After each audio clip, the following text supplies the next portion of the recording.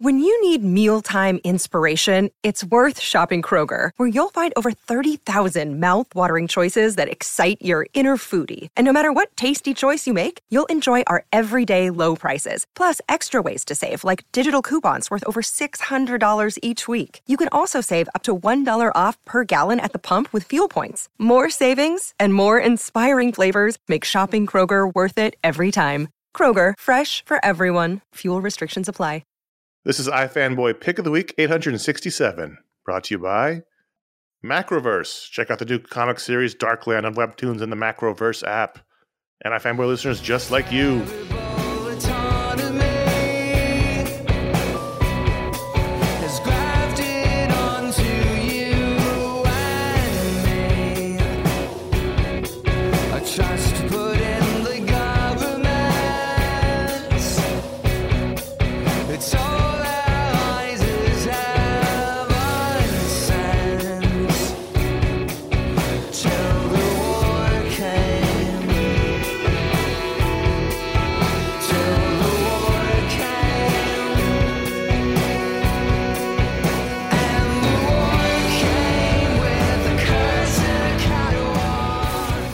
My name is Connor Kilpatrick, and replacing Josh Flanagan forever on the show, starting this week, is Dr. Ryan Haupt. What? This is the first I'm hearing of it.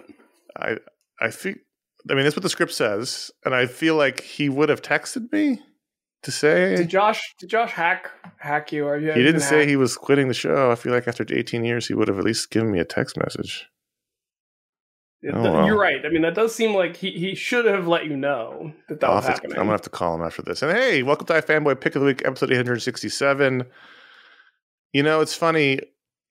All the original podcasts, the old school podcasts like ours, everyone always numbered their shows, and no one does now. And I just think sometimes we should just stop. But that's my own thing. We'll get to that another time. Every week, one of us picks the book they like the best from their stack of comics or shows, or whatever they have stacks of, and call it the Pick of the Week. It was a big week, Ryan, as you may have witnessed. You could renumber. You don't have to stop numbering. You could just start at number one. Again. Well, it's just like I listen to several podcasts, and none of them say what number of the show they are. They just it's the new episode. So sometimes I think about it. That's all. I don't know. I think it's iFanboy Classic. You have to just constantly be thinking, seeing what the other people are doing, and thinking whether or not that applies to your show. And it's just what you do. Anyway, where was I in the script? Oh yeah, we're going to talk about the best book of the week, the pick of the week. We're going to talk about the other books. We're going to talk about the patron pick. Hopefully some listener mail if we have time. And here's your spoiler warning. Exercise some caution. This week, Ryan, you had the pick, and it was, as I said, it was a heavy week after a couple of light weeks in a row. And also, personally, I thought it was a pretty fun, entertaining week after a couple of sort of blah weeks in a row. So I had fun reading books. I had a big stack, and as I started digging into my stack, I was like, man, this is a fun week of comics. There wasn't an obvious standout until I decided to sort of randomly read. I'll give a lot of credit to the Javier Rodriguez cover for Punisher War Journal Base #1, which has a cover featuring Frank Castle with the new Punisher Skull branding. Yeah. But the Javier Rodriguez intensity of the facial expression and the tool wall behind him, I actually thought was really quite striking. And then I saw that it was Torunn Grønbekk writing it, who is the Norwegian writer who's been working on the Thor books, not unsurprisingly. And I haven't seen her name appear super often on non-Scandinavian mythology based books so far. So I was curious. And this was drawn by Jabril Morissette-Fan with colors by Matt Milla and letters by Corey Pettit. I looked up how to pronounce the artist name. Apparently, it's Jabril. The Arabic version of Gabriel, which I think is interesting. Yep. But this book it truly came out of nowhere. It's clearly meant to be sort of a interstitial story in the current ongoing Punisher arc. And I think what I appreciate also about it's a one shot. It's not like Punisher number 17 or whatever it is. It's right. Sort of off to the side. It takes place before Punisher's family is killed. Right. And what I find interesting about that is I think there's been sort of I don't know if it's a retcon so much as a fleshing out of the backstory, where we see that, as much as Punisher idolizes and uses his dead family as an excuse for his crusade, his life wasn't perfect before they all died. Like that's. I mean, I don't claim to have been around in the original days of the Punisher because I was in the 70s, but it's certainly a fairly modern, and by modern I could mean in the last 25 years, that the Punisher was always there. I mean, that was that Garth Ennis Punisher Vietnam miniseries that really sort of explored the idea that he was always the Punisher. It was just that the war plus his family dying really sort of broke the dam on it, but he was always in there. And it wasn't just the family getting murdered. But yeah, that's sort of a fairly modern idea. And I thought it was, the premise behind this book is that Frank has been having a really hard time leaving the war behind. His wife kind of wants him to stop talking about it. She wants him to just say, like, home is here in Jersey, or wherever they live. Yeah. And he's having a tough time with that. He's having a hard time relating to his neighbors. He's having a hard time walking He's the dog. Home on leave. Yeah. And he finds that the mafia has, I guess not quite a safe house, but a torture house in his neighborhood. And he decides to deal with it directly after a Halloween party where his costume was inappropriate. And so his wife was mad at him for that.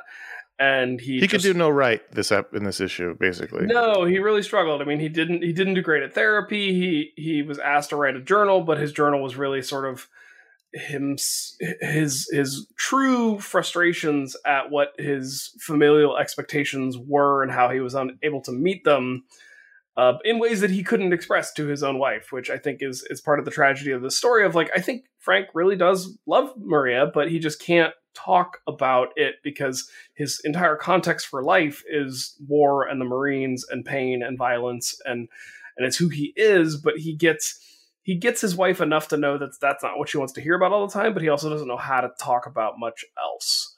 Yeah, I mean, at this point, he's fully not converted, but he's, like I said, he's on leave. It's not like he's even done with the war. He's got to go back, so he can't, like, turn it off. So he's not present. He's not present in their lives. And it ends with the family dog getting shot by the mobster as Frank runs away from the situation. And obviously I'm a dog person, so that hit me hard as a final sort of moment in this issue where there's a lot of death and pain and destruction, but they killed the dog, and that made me sad, but it also made me feel something. And so in a full week of books where I was having a hard time figuring out what the pick would be, I think this book spoke to me in a way of just like family man doing his best with the tools that he has, but the tools that he has are mostly violence. Did you relate to this comic this week? More than I would like to admit, but yes. It just hit me right this moment. Yeah. So I wasn't going to read this originally. I had like 24 books, so I wasn't in a space to be taking on too many new books. But you made this a pick, so I figured I should read it. And it was very good. I think Torunn Grønbekk is terrific. I've really been enjoying what she's been doing on Thor lately, especially now she's basically solo on the book. And I thought the strength of this book was the writing. I thought the exploration of his psyche was really strong, and the action sequence was particularly brutal. And I had a couple of problems with the book, and it wasn't bad. I thought it was quite good, but the Jabril Morset fan art was good as art goes, but it wasn't. I thought he was super off model. Frank looked to be about 55 years old in this. I noticed that, and comic. I got over it. It just personally, didn't work for me. He looks like Frank's dad, not a guy who's supposed to be, in his 20s and fighting in the war. And I guess this is partially the writing. The criminals next door didn't make any sense. Like at first they were Russian and then they were Italian. Like when he first meets them outside, they're all Russians, and then inside they're all Italians. And then the other thing I had, the cover. I hate the logo, and the fact that they have the logo on the young Frank is offensive to me. But other than that, I thought, like I said, I enjoyed it. I was surprised. I thought this is really good. I wonder why they did it. The title I don't really get. Punisher War Journal base, but I mean, it's his home base, I guess. I don't know, but. Or this is the start of his war journal. I didn't understand the title, but other than that, I like I think obviously Punisher War Journal is an old idea of him keeping track of his vigilante crusade, but I don't know that I'd ever seen a moment in the Frank Castle story where a therapist asked him to start keeping a journal, and the journal he keeps is Frank Castle level darkness. The exploration of this man who is emotionally estranged from his family and his life and consumed with thoughts of war and pain was really good. That was, like, to me, the strongest part of the book. I was really absorbed by it. So that was, again, a testament to the writing. But, and the art, I mean, again, other than Frank's extremely old face, the art was really good. I thought, storytelling was strong. It had a very lived in, the suburban neighborhood was filled out. The houses were. Which I think I found impressive coming from a Norwegian writer, that, like, the American suburban experience felt well realized and captured in the script and execution of the story. Yes, I mean, I thought all the elements were there. A couple of things aside that were a little bit, that tripped me up a little bit. Other than that, I thought it was good. It was very good. I like a Punisher story now and then, and this was strong. So there you go. I was surprised, and I'm not always surprised when these things happen. So good for you, Ryan. I was working through my books, and the books. There were a lot of, like, obvious contenders for what I was thinking might be pick of the week, and I read through all of them and was not. Just none of them quite hit the sweet spot. And then late in my stack, I read this book and was like, man, this book caught me off guard and was really compelling. And so, none of them spoke to you as a stressed out modern dad? No, it just the darkness of this really got to me. If it had been me, if it had been me, there was lots of contenders. It might have been Superman Space Age Book 3, of which the first two I think were also picks of the week. This is the final issue of this. This was really, really good. It was long. After a long week, it was a long book, and I didn't know it was the final book in the series. I think if I'd known that going into it, it might have hit different. But I was by the time I read I read this pretty late in my stack, and by the time I read this, I was struggling to get through my books. So. Yeah, the final issue of this Mark Russell, Mike and Laura Allred Black Label Superman out of continuity story that puts Superman sort of in the real timeline has just been terrific all the way through. And starting with it opens up in 1982, and Pariah is there with his 80s rolled up green blazer at the bar with Clark, and I just knew we were in for it. What I really liked about this was that it posits the crisis is coming, but in real time. So, in real time, crisis hits comics in 1985, 86. And so he has Anti-Monitor coming to Earth in that, real year. So I liked that bit of sort of meta storytelling, but this is much more involving of the Justice League and Lex Luthor. I love the Lex Luthor bits in here where, he's in prison because of the events of the previous issues, and he just doesn't need to be there anymore. So he leaves. And, it was great stuff with Pa Kent, and, the stuff with the League was great. And seeing Mike already getting to draw all these characters, like it's a big sort of satellite era League. And I still don't understand why everybody gets to wear their comics appropriate costume except for Batman. I don't understand why he's the only one that gets to redesign. That is an interesting, and I did have a lot of fun on the big splash pages where there are a ton of characters. I did pause and just go through to make sure, did my nerd cred hold up in that? Can I identify every single one of these? And I could, even the Doom Patrol ones. That was. I enjoyed Lex Luthor's his defense in court, that got him out of jail. Blaming the nuclear blast on government incompetence, and case dismissed. This was one of the best things Mark Russell's written in a while, and I think I'm a big fan. I think you are as well of Mike Allred. So I just thought this was great. I think I'm a bigger fan of Mark Russell at the moment, but yes, I do love Mike Allred and Laura Allred's art when they're working together as well. And this was just great. And there was an interesting little thing here with the Joker and Batman that was good. And does Mark Russell hate the Flash? I don't know, but I liked the Flash is constantly building models. He's building things in a way where everybody's like, fuck this guy. He in order to concentrate, he's building ships and bottles, and he's building Eiffel Tower models, and I just thought it was fun. This was great, and there was a really great bit at the end with Wonder Woman and Superman. Superman is going to leave. I just thought this was a really surprising, out of nowhere, fun Elseworld Superman story that deals a little bit with the multiverse, and I thought it was great.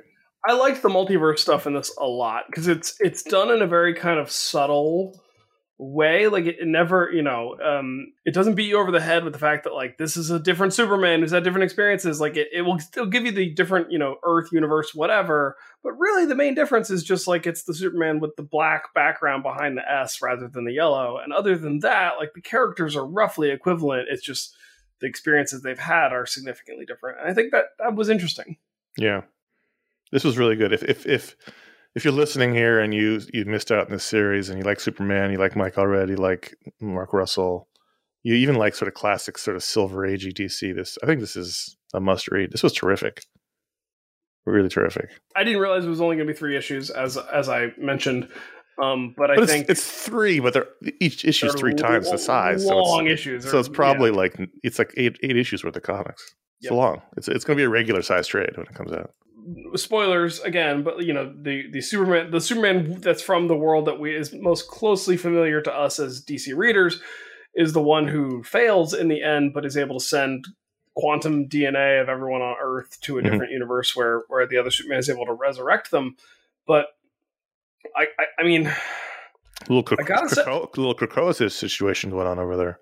Well, but I gotta say, the scenes where the Superman from more or less our world, he succeeds in getting the DNA out of our universe into the other universe, but then he just goes back and holds his family while they die, and that. Oh, again, you want to talk about new dad feels? Whew, yeah, that hurt. I also like the little comedic button where the Superman in the other universe puts up a statue of Superman from the other universe, our universe. But no one else knows that, so they're all like, "So did you just put a statue of yourself up?" And he's like, "Stop me." Yeah, and you can't tell because the statue is just bronze, so there's no color to the different S. But I also like that the statue says "in memory of a friend," and I think it's one of my favorite Superman tropes. When somebody says, "Who are you?" and he goes, "A friend." Right. And it's hokey, it's dumb, but I actually just really like it as a Superman trope. So I also would have given heavy consideration to Superman #1 from Joshua Williamson, Jamal Campbell, Ariad Amar. This is the soft rebooting of Superman from the dawn of DC. And so we've got Jamal Campbell, who is terrific. The last thing he did was the Naomi book, both Naomi books. And Joshua Williamson, obviously, he was one of the top guys now at DC. And as a soft reboot, as sort of a resetting of the pieces on the board, as a fun setup for, the status quo going forward, I really liked this a lot. I thought this was terrific. I kept thinking about this after I'd read it and scenes from it. I think Jamal Campbell is a terrific talent. He does really interesting, dynamic work. His characters sort of seem modern, like they're living in the world. They wear clothes that feel appropriate. They're not just timeless characters. Well, what's interesting is that he's able to draw characters that, like you said, look modern. Look like they're wearing real clothes, but Clark Kent still's dressed like a dork. Yeah, he's a dork. Because he's a dork. That's what's great about it. But I'm thinking that's impressive. It's because I feel like there are a lot. Maybe a lot's unfair, but there are plenty of comic artists, Brett Anderson, that draw people that I don't think they intend to look like dorks, but they look like dorks. We'll get to Lex in a second, but Lois is the editor-in-chief because Perry's on sabbatical after sort of having a heart condition situation in the previous issue. And I like the dynamic of that. She's, she was the star reporter. Now she's got to be the boss, which is difficult. I really liked the scene, and this was really great acting, was where Josh Williamson has Clark constantly wearing headphones to sort of drown out with music so he can concentrate on his work, which I thought was an interesting choice. And then he goes up to the roof and Lois joins him up there and, they're talking and they start kissing and then Jimmy interrupts them. And so now we're back to being a secret identity. So no one knows he's Superman again, which is the way it should be. When did that happen? It happened in the event that this is before, whatever it was, the Dark Crisis on Infinite Earths event. Oh yeah, I haven't read any of that. Yeah, so I mean, because I caught that, but I also, Superman or Clark rips his shirt and tie off while Jimmy is still there on the roof. He's just facing the other direction. So, but you think he's moving so fast you can't see him. I know, but I legitimately wasn't sure. Because I didn't read that other book, I legitimately wasn't sure, did Jimmy not know, or was he just not paying attention? They should have hit that a little harder. What I want to finish about that scene, which is the acting I liked a lot, was that Clark's wearing a baseball cap at work, and so they start kissing. Lois takes his hat off and is holding it. Jimmy shows up. She puts it on her head in sort of embarrassment and has it on the rest of the scene. I thought it was a really nice bit of acting from the art team. I mean, maybe it just speaks to sort of my old school Superman sensibilities, but Lois screaming "Great Caesar's Ghost," I actually did laugh. I was like, that's great. She's taking on the editor-in-chief role, and she's taking on the idioms that the editor-in-chief of the Planet must use. So then there's another great situation where Lex is in prison, right, but he is talking to and tormenting Superman from the inside. So because as Superman explains, or Clark explains to Lois, he's calibrated his hearing for a handful of voices. So he can always hear Lois, he can always hear Bruce, he can always hear his mom, and he can always hear Lex. So Lex is just constantly just talking to him, and he's sort of the narrator of the issue. I thought that was a great little bit, and especially with the reveal that he has given his company over to Superman. It's now Supercorp. There's a giant Superman logo on the top of the building, and Mercy gives him a tour, and he's like, I don't want any of this. This is stupid. Would you want to be able to whisper to Superman all the time? If there was a Superman in our world, would you want that option? I mean, are we friends? No, I've seen your head. I think you're Lex. Oh shit! No, I don't. I mean, if he was my enemy, then yeah, I'd torment him. But and then there's a great little video they play for Superman showing him, what they're going to do. It's very much like it's the Jurassic Park, orientation video, but it ends with, it's got a cherubic Superman who's explaining everything, and then it ends with a bunch of people in Superman uniforms. There's those eras of the Justice League where the satellite or the Hall of Justice is fully staffed by people, and that's kind of what we're getting here. But they fully use the Tim Daly Adventures of Superman model to demonstrate what Superman is supposed to represent, which I thought was really, I liked. Yeah, I thought that was fun. I thought that was a cool twist. And Superman's like, no, I don't want, like you said, I don't want any of this. Shut it all down. And Mercy is like, well, if we shut it down, all these people are out of jobs. LexCorp employs, a quarter of the people who live in Metropolis. So, so you shut it down, all these people are out of work. The economy is destroyed and everything. So he has to keep it going. And then I really liked I just love when Lex twists the knife on Superman. That's one of the best things about the whole relationship. And here, he pops up as a hologram, sort of in Kryptonian garb, and says, I had myself programmed as a hologram because I know how much you love father figures teaching you. He literally calls it my son. Yeah, and then just the rage in Superman's eyes. This was a terrific fucking comic. I really like this. This might have been my pick of the week, the more I think about it. I'm excited, I'm excited for, a reset Superman, because it just wasn't really working ever since the reveal. And this was great. I mean, it sounds dumb to say, but I'm just glad the Trunks are back. I was fully in the get rid of the Trunks camp when they announced it, and I was wrong. It takes a big man to admit when he's wrong, and I was wrong about the Trunks. The Trunks takes a big man to put those trunks on. Yeah, the Trunks need to be there, and not just from a emotional point of view. It's just graphically, you needed the red to break up all that blue. I just didn't. And also, we've introduced, I think you guys talked about this in a recent show. There's so many different versions of, we've got Superboy, Connor, we've got Superman John, we've got the Superman of China, Kong, they have all their costumes. They've done a decent job at diversifying them, but the thing they all seem to want to do is get rid of the trunks. So it's OG Superman has to have those trunks. That's the thing that distinguishes him, as silly as it is, but it just works. Yeah, I saw that James Gunn put a tweet or something out saying trunks or no trunks, and so now I'm like, I need to be a consultant. I'll get in there. I'll fix everything. Love that for you. Date corner. Date corner. I did a couple of weeks. I forgot to point out that Punisher and Superman Space Age were journal corner, because they're both about characters writing journals. Journal corner over. Date corner begins. So last issue of Spider-Man, which we're going to talk about in a second, I mentioned how it wasn't exactly what I was expecting. I was hoping it was going to be like a one-shot fun kind of date romp.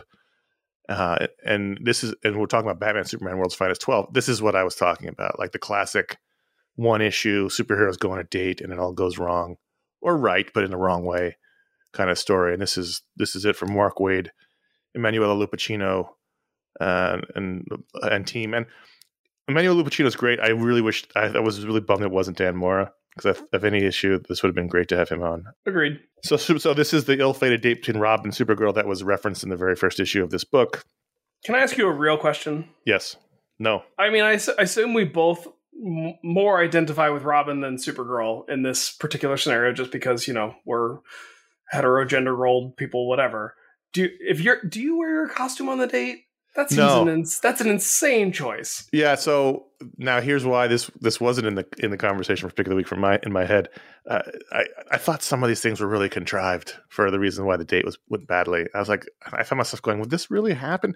And I get, what ended up falling on here is that there was no chemistry, which is totally fine. I've been on those dates, in my 20s, where you meet someone really attractive and you go out and you're just like, oh, there's just nothing here, no spark. But it's also super believable for these two characters at this point in their lives to not have romantic chemistry. Oh, no, I believe that part. What I don't believe is what you said. I don't believe Dick Grayson showing up to their date in his costume. I don't believe him being this not charming. Obtuse, you know what I mean? About like, oh, I'll pay. Obviously, I don't like money's not an issue for me. Like, that's not Dick Grayson that I know. I just didn't buy this as like the reasons why it wouldn't work, which is a bummer because I was so excited. The first page where she's trying on all the outfits, and I was like, yes, this is exactly what I wanted. And her telling Clark like she was so surprised to be interested in him when she saw him in a team up, and I was like, yes, give it to me, Mark Waid. And then it just took a turn, and I was like, oh, the first thing was the costume, and then I was like, okay, that could be like a cute little misunderstanding because she shows up in an outfit and she just got to run and change, and she's bummed because she spent so much time picking it out. But then he's just kind of like, he's not an asshole, but he's just kind of like oblivious. He's a doofus. And Dick Grayson's not a doofus. And I thought like they cut to the kitchen a lot, and the chef like wants to nail his orecchiette for Supergirl and Robin, and I thought that could have been funny, but it didn't really go anywhere. The only direction it went was they kept asking, "Where's our food?" And I've been on those dates. I've been on those dates with like my wife, the person I'm married to, and the food is taking too long, and we're both like, well, this date kind of now sucks. Like, we both just want to get up and leave. And it's not that we don't like each other anymore, but it's like we're not having fun in this experience anymore because there's no, like, we had a nice appetizer and it's been a half hour and the food hasn't arrived. So I get it. And then they, in the team up, because there's a whole accident outside involving a bowling ball truck and a monkey, and which I thought was kind of funny. The setup was all funny, but like they had no chemistry out in the field either, which I guess is a metaphor. But we've already seen that they have that chemistry in the field, so it was bizarre. I didn't dislike it, but I found myself with each passing page going, oh man, like this. I know. I kind of like I went into this book really excited, and then as soon as I started reading it and realized kind of what they were doing with the premise, I was like, all right, I'm ready for this to be over. Now, much like they felt about their own date. What's funny is, DC is a mess editorially, but like they have him here in the classic Robin outfit, which is not an outfit he's been wearing at all in the book. He's been wearing the modified version. Did the classic version. Robin outfit ever have a high collar like this, though? Nope. That's a Dan Mora thing that they put in for the new outfit, and it's okay, like if it's blowing in the breeze. But now he just looks like a guy with his polo shirt popped, and I was just like, this is. And the only thing I noticed about it is the way his outfit is portrayed, and he spends the first part of the issue before Batman asks him how the date went, designing his original Nightwing costume. Or George Perez, I guess I should say, not Mark Wolfman. But they do cut to a scene where it's him and Supergirl fighting against Man-Bat people with Black Lightning. And I was like, oh, there is a visual similarity between Black Lightning's costume and Nightwing's original costume. So I thought the DV. And the color scheme. Right. And so I thought that was a little interesting. That like even though he and Supergirl didn't work out and didn't hit it off, like this team up that they had early on with another person involved did somewhat inspire Dick's choices in his ensemble moving forward in life. But that's a very minor little thing. Yeah, my final note on the date is that it's first referenced in issue 1, and they're icy towards each other, right? Like, sure, they have that that dialogue balloon that portrays iciness in the wording, and nothing on the date I thought warranted that. It was more like really disappointing. There was no major like falling out, right? It was more disappointing / embarrassing, and so no reason why they should have been icy toward each other as opposed to just like, oh hey, That's a good point. It was both went too far but not far enough. It was I understand this was a hard thing for Mark Waid to hit the bullseye on, but I don't think he did, which is unfortunate because I was really, really excited for this. I was really looking forward to this too, and in fact, I saved it for the very last comic I read as my most anticipated comic, and it was not what I was hoping for. Now let's talk about the other date, the conclusion to the Amazing Spider-Man 914, the Peter Parker Black Cat 2-part date in which they end up. Is this the date where we have Dodson? At a resort. We got Dodson. With the Dodsons written by Joe Kelly. And at a resort with Mary Jane and her boyfriend and a bunch of tech bros. Husband, I think. Are they married? I think so. I don't know. A bunch of tech bros who have leased the equipment from the Secret Six from the Rabbit character. That's her business. Is she lets you rent the equipment and pretend it's almost like paintball, and it's all gone awry. Anyway, this was fun. I liked this. I liked this issue more than the first issue. I liked that there was a moment where you think the Black Cat's like, never mind, but then she's like, nope, I still like Peter, and Peter's like, hey, listen, I'm always going to love Mary Jane, but I don't love her with a capital L anymore. And she's like, lay it on me, So I thought this was good. I felt like they were going for a level of emotional maturity that we don't often get from Peter Parker with that conversation. Yeah. It still felt like a conversation that was more for the comic fans than like what two actual people would talk about. Sure. Like I personally can't imagine being in a romantic relationship with somebody and telling them, oh, I still love my ex, I just can't be with them, so like I'm gonna date you for now. Well, like, I still love them, but I'm not in love with them. That's a conversation that people can have, I think. Maybe. I just it didn't quite hit the mark for me personally. Yes, I get that. Yeah. I'm not saying it's wrong or did anything irredeemable. I'm just saying I bumped on it a little bit. But it didn't, it works in the sense that Felicia Hardy is such a self-assured character that I could see her being okay with that conversation. I've never dated anyone like that where I felt like I could have that conversation with them and have it go okay that we're still dating by the end of the conversation. Yeah, it's funny, when it looked like it was going to go sideways on them as a couple, I was like, oh man, what's this going to do for the Black Cat Mary Jane miniseries, which is basically the entire crux of it is that, Black Cat feels guilty for being in love with Mary Jane's ex and they're friends. Like, I thought I was going to blow that up before it ended, but it didn't go that way. And I'm happy it didn't go that way. I'm happy they get to explore this pairing for a while because it's fun. And Black Cat's, feel it in a resurgence right now. So I'm excited. And I mean, Joe Kelly is clearly, I think, working through some stuff from living in California for a while. That comes across in how annoying this version of the Sinister Six are. I thought it was fun. I mean, I thought it was a fun issue. It wasn't exactly like if you took the format of the Batman Superman World's Finest issue 12 and you put these characters into it. That's more of what I was looking for, but this was fine. I enjoyed this very much. And also, they could double date. Maybe they could work out everybody's issues with Robin, Supergirl, Spider-Man, and Black Cat. Oh, double date across universes. Yeah. I thought you meant double date with Peter and Felicia and Mary Jane. Oh, you know that's coming. You know it's coming. I got a whitewater rafting story that Felicia I'll save for off air. Felicia and Mary Jane are like buddies now. It's definitely coming. Multiple exes, one raft. Not a great scenario. I have multiple exes, same table at a wedding. Can you die at a wedding if you fall off the table? One of your exes could stab you.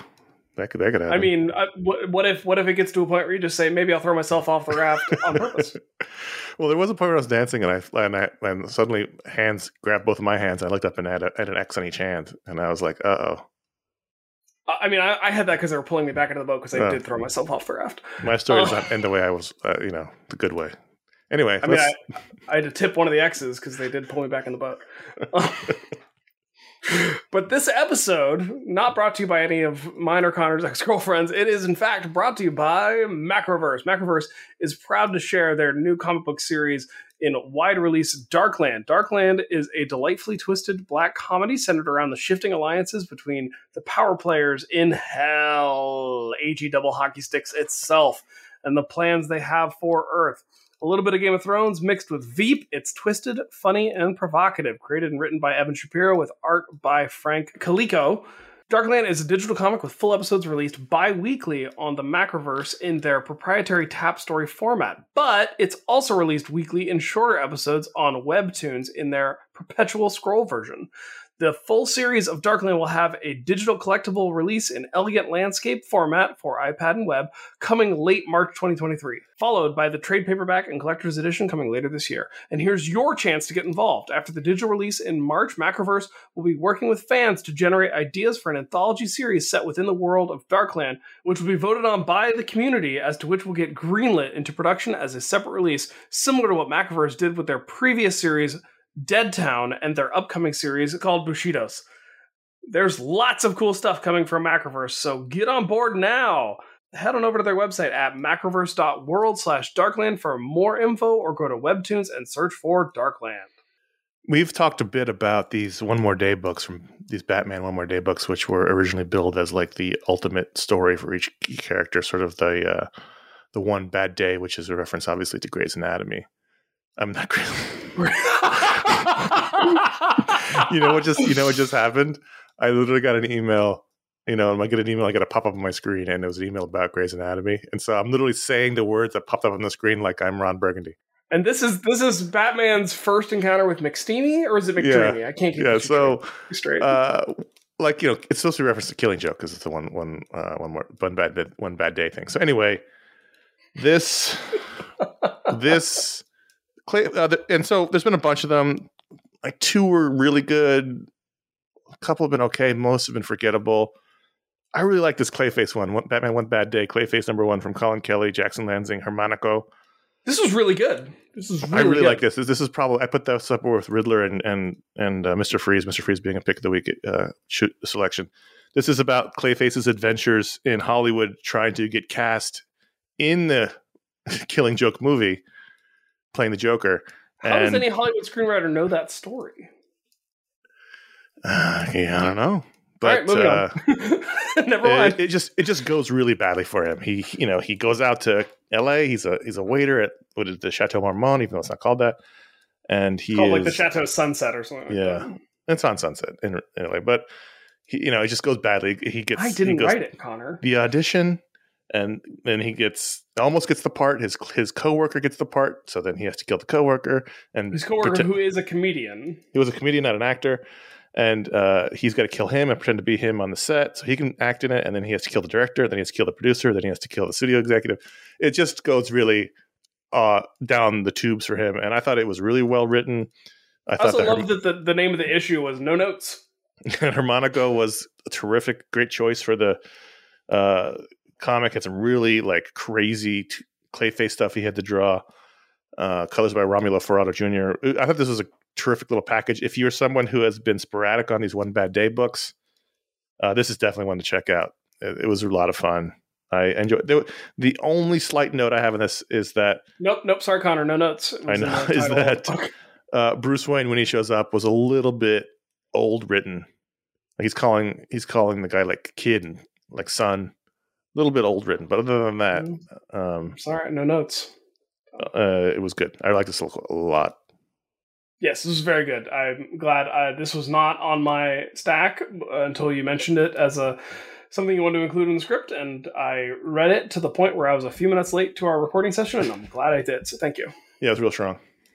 Blue Book by James Tynion IV, art by Michael Avon Oeming, who I feel like we've been seeing more recently lately, and that is just a treat as far as I'm concerned.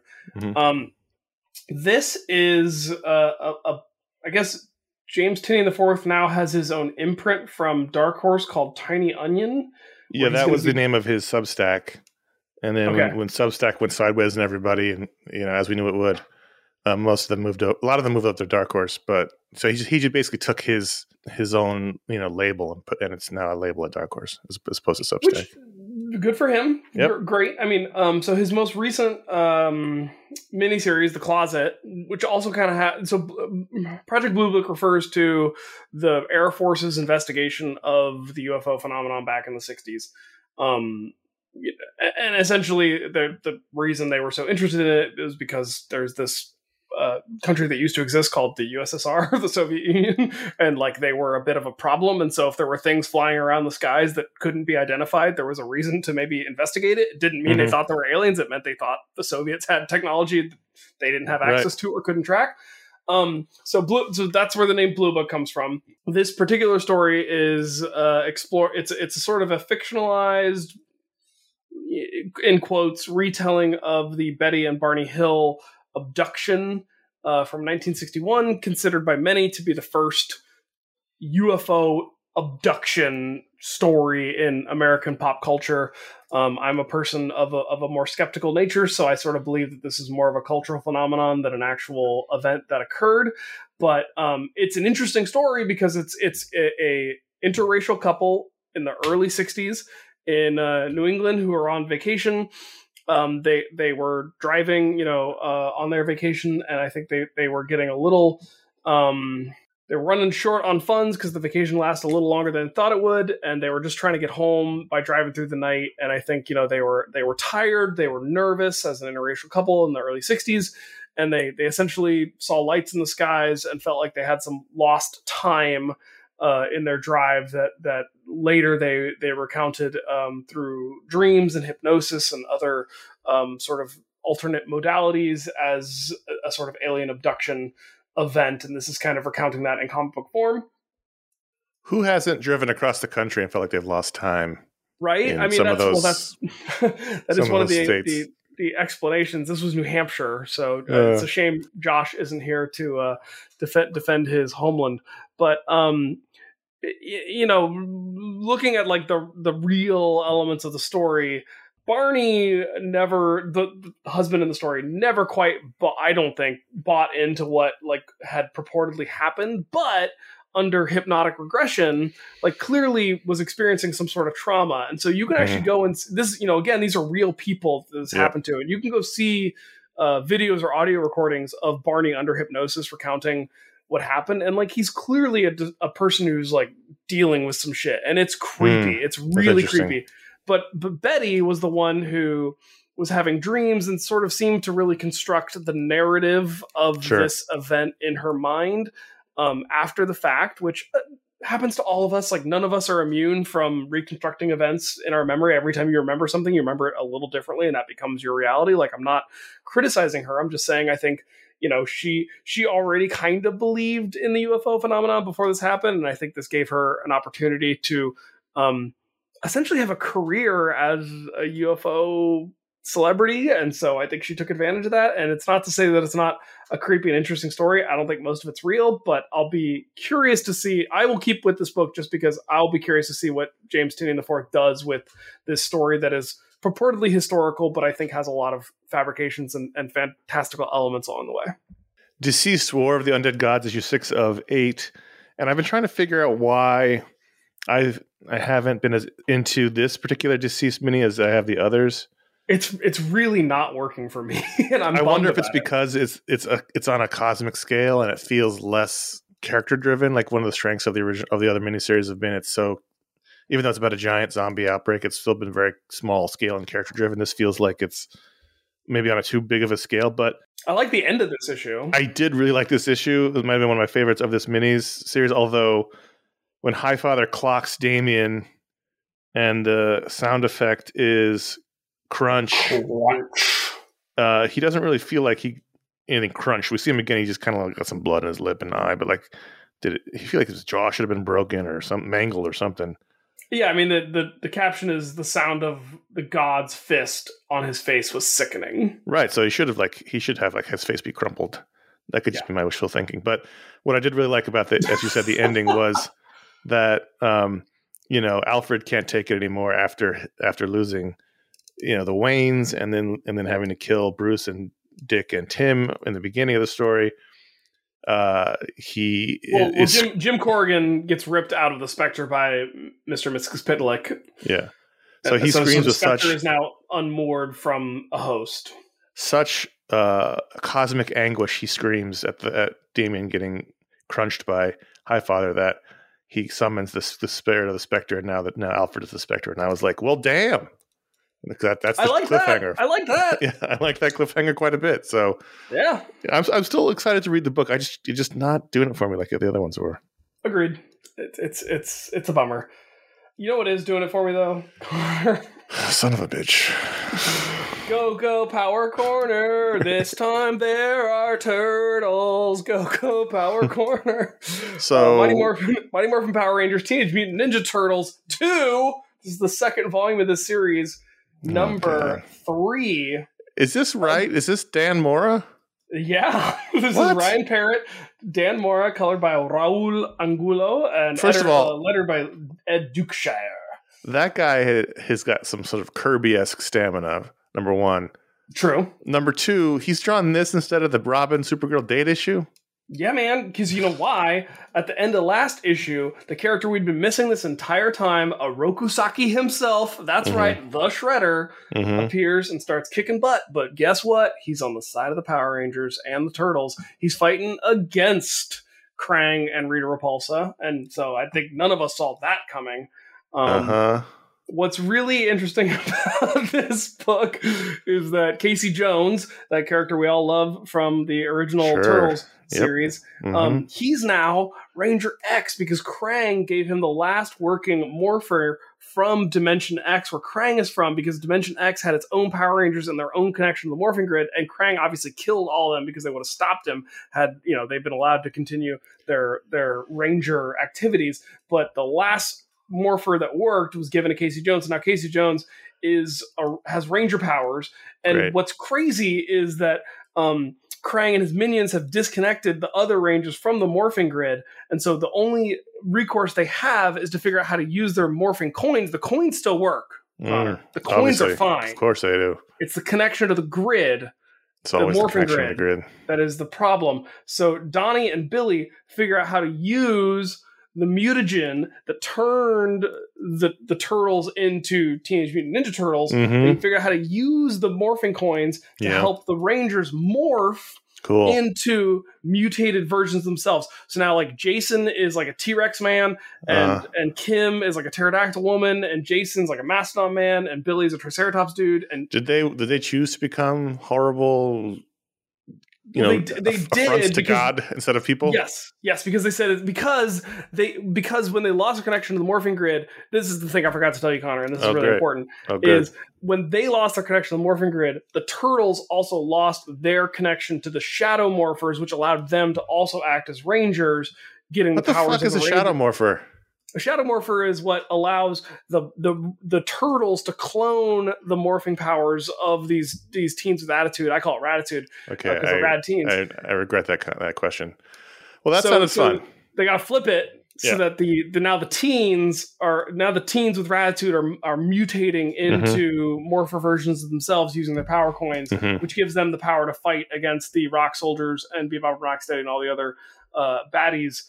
And it ends with, as you probably would have guessed, Shredder and the Turtles are going to go into Dimension X, and they're going to put a stop to Krang and his whole operation if they can all figure out a way to work together. So I took the opportunity to text Josh and ask him to reconsider quitting. And so we all wait for his answer. So there you go. Those are the books we wanted to talk about. Teens with Ratitude. At patreon.com/ifanboy, every patron can vote to add a book to the rundown. This week, the patron pick was Local Man #1 from Image Comics. Written by Tim Seeley with art by Tony Fleeks and Tim Seeley, and colors by Brad Simpson and Felipe Sobrero. And this was super fun. I really liked this. Yeah, I like this a lot.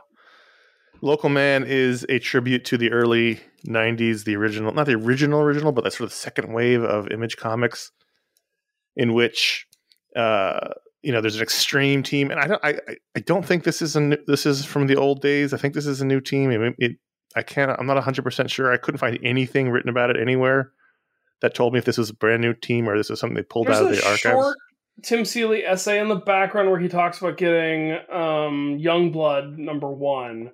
But this is not Youngblood. Yeah, it's not Youngblood. It's it's an early Image pastiche, sort of a Gen 13 Wildstorm vibe. And that's, I think, part of why it's so successful is that it could very well have been written in 1994. So this is the story of one of those characters who comes home after something bad has happened. He's back in his hometown. No one likes him. His superhero name is Crossjack. No one's happy that he's there. He's actually like the Captain America type for the team that he was on. Kind of. Well, he has a shield, but it's not really like well, I guess so. He has to stay with his family, and he's having flashbacks to his family are like the anti-Kents.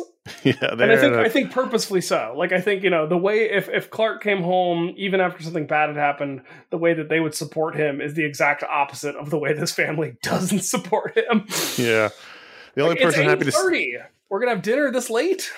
The only person happy to see him is his ex-girlfriend Inga, who's married to somebody else, but she has a soft spot for him. And then, it turns out that in his hometown, when he has a nemesis called Hodag, who is sort of like what the fuck is he? He's some sort of a warthog or something? A Hodag in American folklore is a fearsome critter resembling a large bull-horned carnivore with a row of thick curved spines down its back. That's what he is. And so they have a fight, and thing doesn't go well, and there's a cliffhanger. And then the second half was terrific, which is Tim Seeley written and drawn classic tale. So it looks like it could have come out in 1994 of this team, and so you get to see them in action. You get some backstory that is important to the main story, because it seems as if one of the reasons why people hate him is he seems maybe he had an affair with the woman on the team who was with the main guy. So like the sort of the A-list couple of the team. He's just, maybe he broke them up. Something happened like that. But I thought this was great. I really did. I was gonna give it a shot anyway. I like Tim Seeley. It seemed like a fun concept. The cover was really striking. And then when I finished it, I thought, man, that was great. I really liked that. Yeah, and one thing I really liked about this was when they switched art styles, when Tim Seeley took over and did it in like the early Image style. I thought that actually was really successful. Like it didn't break the story, but it did make it feel like, oh, this is like the moment where it's super throwbacky, and the character, you can tell that's the same character, but like he's a little schlubby in the modern world, and he's like super heroic and chiseled in the 90s world. But I thought that the juxtaposition actually worked nicely to tell the story, and the final page kind of presents a interesting gross mystery. So I'll be curious to see where this goes. As you said, the flashbacks within the main story, which are drawn like a very realistic, Vertigo-esque comic, the flashbacks have that early 90s look to them, even though it's the other artist. And then the Tim Seeley stuff is really early 90s. I thought this was a really fun concept. I like that we're playing with this looking back at this era of comics, which not a great era of comics, but fun to look back on and sort of comment on them. And we got 2 questions to answer right now, Connor. What's that? One question is how you rate it, and the other question is, are you sticking with it? I'm giving this a 4 stars. Wow, 4 stars. Yeah, 4 out of 5. I think I would probably. Oh man, 4's a really good rating. I might go 3.75. Okay, I'm close, but I'm gonna keep reading this. I truly am, but yeah, I'm gonna stick with it too. I was pretty happy when I put it down, and I enjoyed it. So Patreon.com/ifanboy. Every patron who votes to add a book to the rundown. Every patron who votes, we thank you. And if you give it the $5 or higher level, you get a superpower live on the show given to you. It's called the Patron Power, and we do it now. And this episode, Jeff Reed is getting a Patron Power, and I don't know if it was inspired by Blue Book or Betty and Barney Hill, but Jeff Reed has the power to summon unidentified craft to abduct anyone at any time.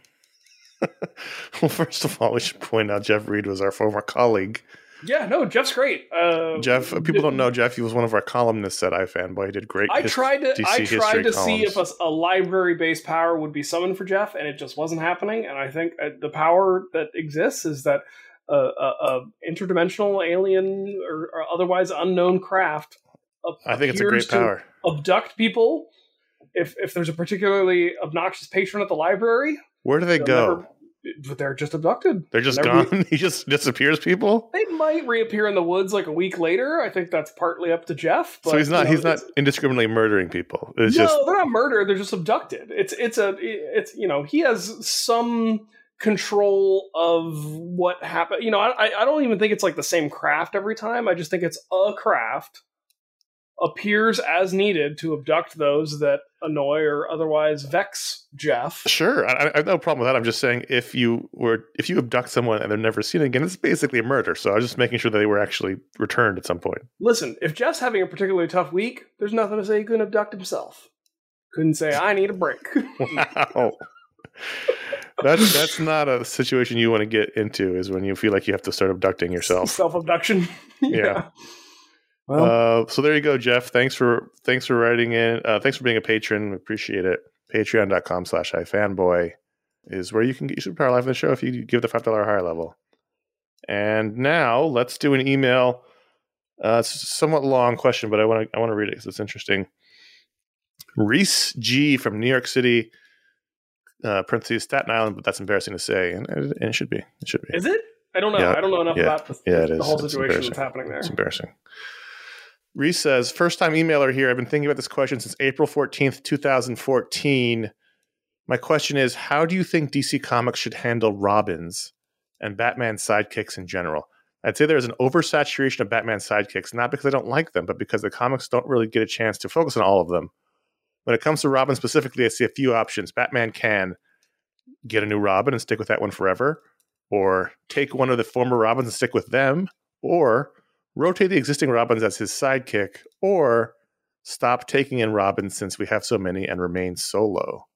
Which of these would you choose, or is there a different path you'd take?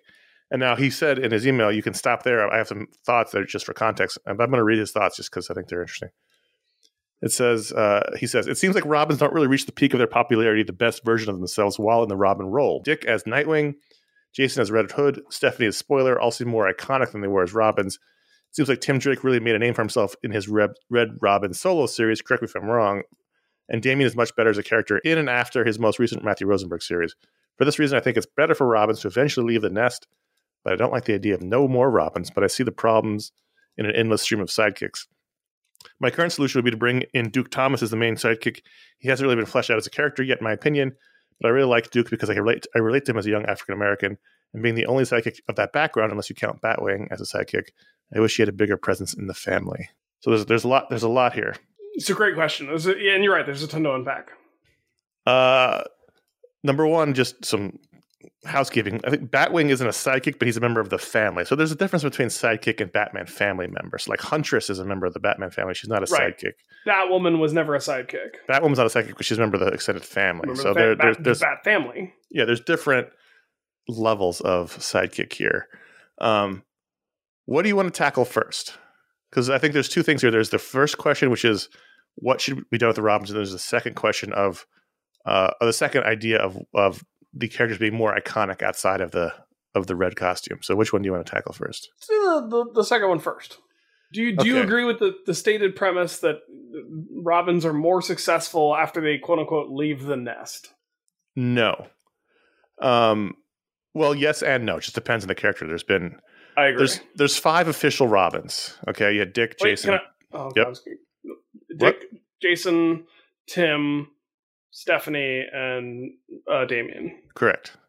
Thank you. Duke was sort of a Robin in that We Are Robin's book, but it was sort of never really referred to again, and he's not official. But he also like refused to take on the name. Like he was Duke, and then he eventually became, like he said, I'm never having a code name until they decided to call him Signal. Right. Which Duke has been a mess, and I understand and appreciate why Reese relates to Duke the most, obviously, but they haven't, in my opinion, they haven't done anything to earn Reese's approval. Do you know what I mean? Like they haven't. I think Reese would agree with that. I think Reese is Reese agrees with it. I'm just saying, for a situation where Duke is more fleshed out. They haven't done anything with it. So let's get back to the idea that the Robins are more iconic outside of the Robin costume. So Dick was Nightwing, Jason's Red Hood, Stephanie is Spoiler, and Tim is Red Robin. Red Robin was not never worked. Never worked. It was 26 issues for 2 years. He's not even the most iconic Red Robin. I'd say the most iconic Red Robin was Dick in Kingdom Come. Exactly, and that was actually the point I was going to make. Is if my memory serves, which I think you've just confirmed, the origin of Red Robin as a post-Robin identity is Dick Grayson in Kingdom Come, which always struck me as strange. Of like, why isn't this character Nightwing? What does Red Robin mean in the context of not just being Robin anymore? And then for Tim Drake to assume that mantle, like I actually think Tim Drake is the character that breaks the mold here, where he is the most iconic as a Robin because of all the Robins, he's the one who self-selected and said, the Batman that I'm seeing operating in Gotham right now is failing because he doesn't have a Robin, and I'm smart enough to figure out how to be the Robin that he needs. And I think that's actually a really powerful version of a character deciding to become a Robin rather than letting the trauma inform their non-decision to get swept up in Batman's Crusade. Yes. Yes. I mean, I could talk about why he was Red Robin in the Kingdom Come, but that's beside the point. We don't think we have time for that. So Jason Todd obviously is more iconic as Red Hood than Robin, although his death is like one of the iconic, comic book deaths as Robin. Stephanie was Spoiler. She was Robin. She was Batgirl. Of those, the least iconic was Robin. She was only Robin very briefly, a year, like less than a year. Damian has only been Robin, so he's only Robin. Now, here's where I think you're going to disagree, and some people will disagree. Dick Grayson. I think for two groups of people, he is more iconic as Robin. Number one, comic readers my age and older. And number two, the general public. The general public, if they know who Dick Grayson is at all, they know him as Robin. They don't know Nightwing. They don't know who Nightwing is. They have no context for Nightwing unless they watch the cartoon. And what part of this are you thinking I might disagree with you on? Well, just that he's a lot more iconic as Robin than Nightwing. But, in almost every media, you're talking about Batman 66, you're talking about Young Justice and the first season of the Titans. Like in every media, almost he is sort of more known as Robin than he is as Nightwing, because people just don't know who Nightwing is outside of comic fans, really. Yeah, I think I think on the surface I agree with you in that he is the most well known of any of the Robins, but I also think of any of the Robins, like people don't know, in terms of like obscure character transitions, nobody knows about Stephanie transitioning to Spoiler. Nobody knows about Jason transitioning to Red Hood. Sure. But like the idea of Dick Grayson outgrowing the Robin role and transitioning to something else, transitioning to Nightwing, even if people don't know the particulars of that story, I think there is something about there's something about Dick's story of outgrowing the mantle that is distinct from the other Robin. Oh, for sure. Stories that exist. Two of them died. Jason died. Stephanie, quote unquote, died. It turned out later it was a fake death, but that's how she stopped being Robin. And Tim is still Robin, so is Damian. So the only one who really chose to say I'm not doing this anymore was Dick. Question for you, and also just to put a pin in that, I grew up reading comics in the early '80s, mostly reading Bronze Age stuff. Robin, Dick was my Robin. People who are older than me, Dick was their Robin. So I think the case can be made, and a lot of people will say, for comic readers, he's more iconic than Nightwing, and I will agree with that. I'm saying, in a general sense, he's probably more iconic as Robin. Now, what do you think? Which role was Dick in longer, Robin or Nightwing? That's a question for you. I know the answer. Well, wasn't Dick introduced in like the 30s or 40s? So how many more years? Which one do you think? Just pick one. I I would guess we're approaching. It's close. I was actually going to say I would guess we're approaching equilibrium, where he's been both for about 40 years, but I would still give the edge to Robin. You're correct. So he was Robin from 1940 to 1984, so that's 44 years as Robin, and then Nightwing from 84 to the present. Although in the middle over there was 3 years in two different chunks where he was Batman. So he was Nightwing for 39 years, although 36 if you take away the 3 years where he wasn't Nightwing and he was Batman. And I think that's fair to take that away. For me, as a slightly younger reader than you, I remember when I started reading. So I watched the Batman animated series before I was like a serious comic reader, and in that series, you sort of go through the same arc of Dick outgrowing the Robin persona and becoming Nightwing, and then they transition like the animation style and all that stuff, but it was still the same continuity. And in that continuity, they jump straight over Jason and go straight from Dick to Tim, but they put a lot of Jason in Tim, which is weird. Yeah. So that was always, once I realized kind of what they'd done, I had like mixed feelings about Tim, and I think I'm more fully invested in the true comics version of Tim now. But when I actually started reading comics, Dick was already Nightwing, and it was during the Chuck Dixon, Scott McDaniel run, and so like I fell head over heels in love with that version of the character. Yep. As almost everyone else in the DCU did. He's a great character. I mean, Dick's my Robin, but Tim is my very close second Robin. Like, I loved him. I know. I'm just giving people context for where did I come into the story and what was the thing that imprinted on me. As the little baby comic book reader hatching from the egg, what imprinted on me as the mama. And it was Dick as Nightwing during an excellent period of Nightwing's storytelling, with Tim as a very capable, competent Robin backing everyone up. So in researching this, I went through each Robin and wrote down how many years they were each one, what the years were, and I had totally forgotten because it's been so long that the couple of years before the New 52 started, they sort of blew up the Bat family and were trying all kinds of wacky things, like 2009, 2011, that's when Dick Grayson was Batman. That's when Tim Drake was Red Robin. That's when Stephanie was Batgirl. So like it was a whole different paradigm. And then that all got wiped out by the New 52 transition. But I'd sort of forgotten that all happened at the same time. How many years has Tim Drake been Robin? Tim Drake, I'm guessing, started as Robin in the early 90s. So about 30 years? 33 years, minus 2 for Red Robin, so 31 years total as Robin, 33 in I did not do any research. He started in 1990 as that was his first appearance as Robin. I'm feeling good. Jason Todd was Robin for 5 years, very short stint. He was dead for 17, and he's been Red Hood for 10 years now. I'm sorry, 18 years now. The entire length of the show. He debuted the same year as the show did. Interesting. Stephanie Brown, around a lot longer than you think. How many years do you think she's been as Robin?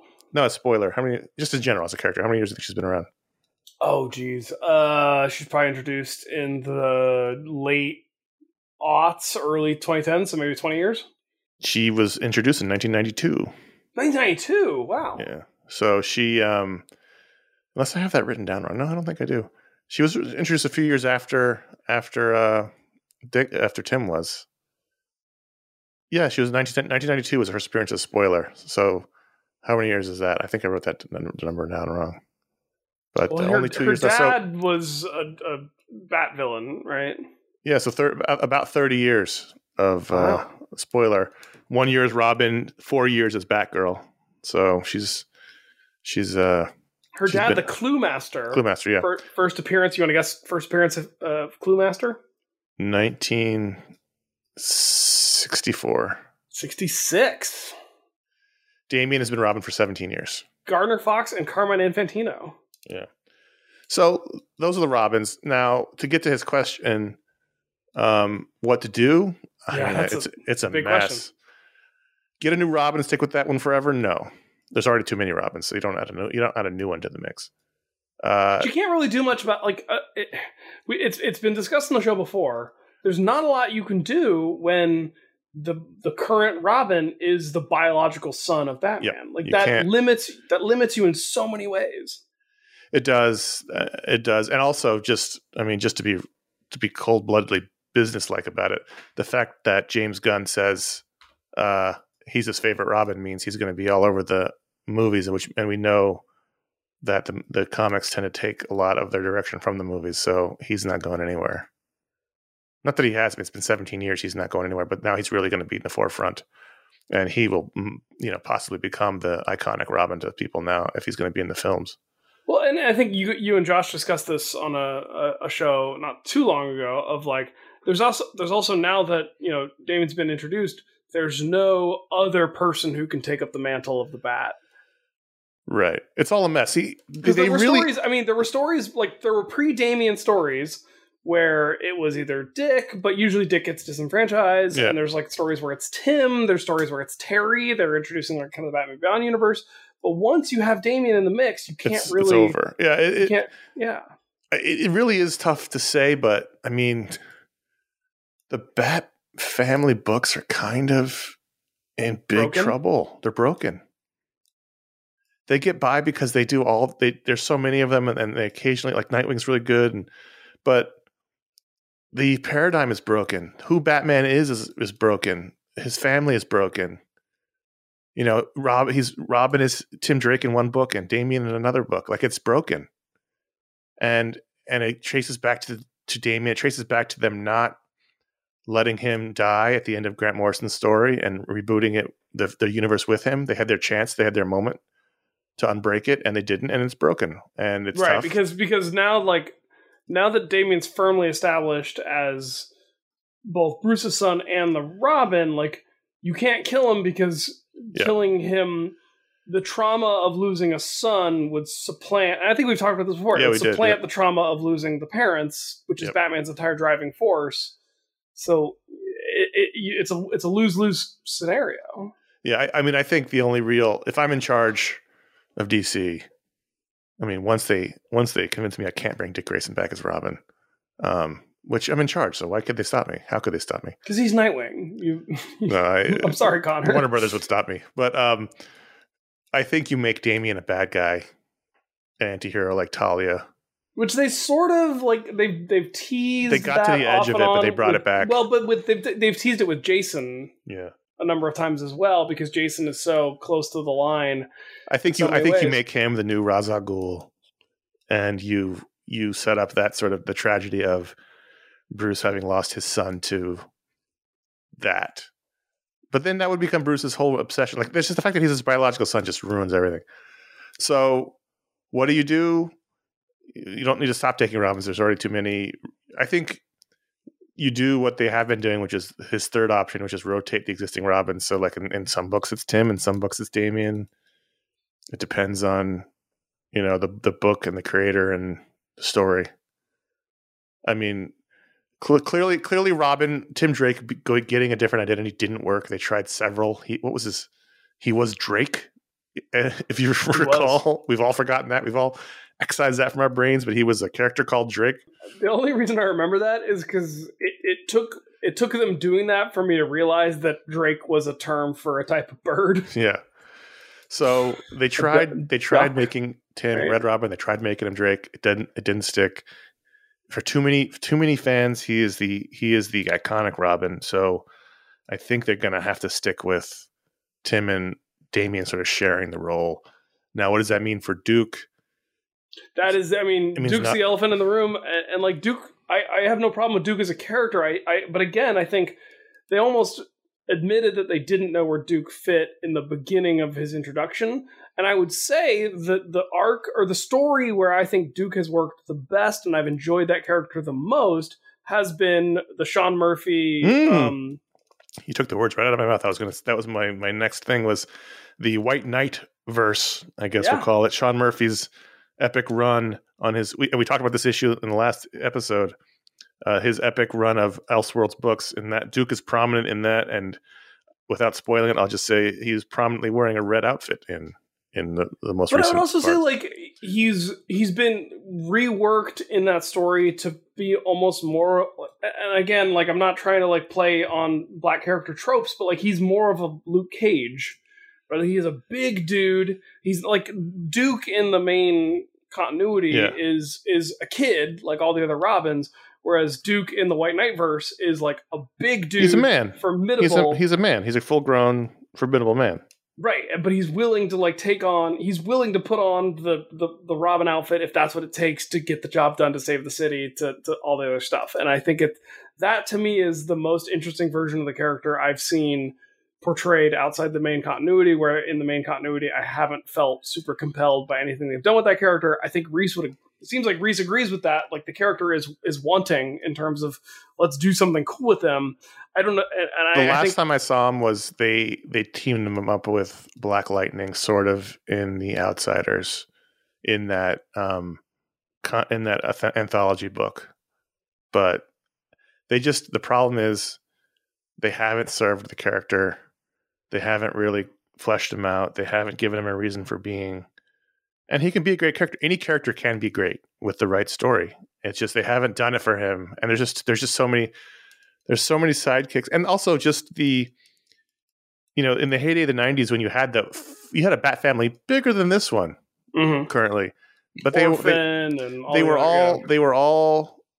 got their time in Dune. I don't know why it's different now, but it is, and they just don't get like you said, they don't get a chance to really give anyone the spotlight. Well, and what's interesting is that, like, as part of the endless series of reboots, they're trying to have their cake and eat it too, in terms of Barbara was still somehow shot by the Joker. Right. Which, doesn't make sense. Yeah. It doesn't make sense. It doesn't make sense for a lot of reasons, but one of the reasons it doesn't make sense is, like, this is a universe where John Henry Irons can create a suit that allows. Well, they always said that you have to ignore that because I know they want. That was true in the old continuity too. They just the point I'm driving at is they basically took that aspect of her character away, even though, like, her as Oracle was a fantastic character, and they had a great other options for Batgirl in Stephanie, in Cassandra. So they had, like, other Batgirls that could serve that role, but they wanted their redheaded, Batgirl who could flirt with Dick Grayson. And they also wanted someone who, like we talked about with Dick Grayson, the public knows. They were trying to expand this to the general public and get them interested in comics again. And the public knows Barbara Gordon as Batgirl. They don't know who Stephanie Brown is. They don't know who Cassandra Cain is. But my point is that, like, if the Bat family is missing a component at the moment, I would say it's the Spider-Man, the MCU Spider-Man joke of the guy in the chair, right? They don't have a great guy in the chair right now. And I don't think you reduce Duke to that character, because I think that is reductive. I think it takes away a aspect of their physicality and their ability to be out on the street. But I also think, like, that's something that's missing, because they had Barbara in that role and she was great at it. And that's an area where they are currently depauperate. I'm fine. Like, if they want to put him in the chair, even though that's what they have Barbara doing again, basically, I'm fine with it. As long as they do something with him. Because right now, he doesn't do anything but stand in the background of the group shot. So if they want to say, hey, let's make the computer guy in the back of the chair, that's fine. But, I mean, they wouldn't. I'm just saying, any role they want to give him that's actually an interesting role, then do it. Otherwise, why is he there? It's just a waste of a character. Now, Reese G, he calls himself a young African-American man, so he probably doesn't have children. But I will say that, I think this is public knowledge, Duke is Robin in the new Bat Wheels cartoon. So it's meant for kids. It's not an all ages cartoon. So, but he is Robin in that cartoon. So I do not know that. I don't know if that's public knowledge or not. I might not. I probably shouldn't have said that, but I don't think my NDA is good anymore. Anyway, so here you go. We spent way too much time talking about Robin, and I could talk about Robin and how fucked up the Batman books are now for another half an hour. I have not yet introduced my kid to any superheroes or comics or any of that. Mm-hmm. But I will say one of the words he already knows, and this is not a joke, is Grogu. Well, that goddamn Yoda is adorable. He's adorable. His main Christmas present last year was a stuffy of Grogu, and there's like a 3-minute animated Miyazaki short on Disney Plus of Grogu, and so his first pop culture awareness that he can say out loud into the world is Grogu. My brother's first word was Batman. Was that your Batman? Fault? Older brother or younger brother? Younger brother. So it is your fault. Yeah, so Duke is it has been announced. Duke is the Robin in the Batwheels cartoon, and Cassandra is the Batgirl. Anyway, it's tough.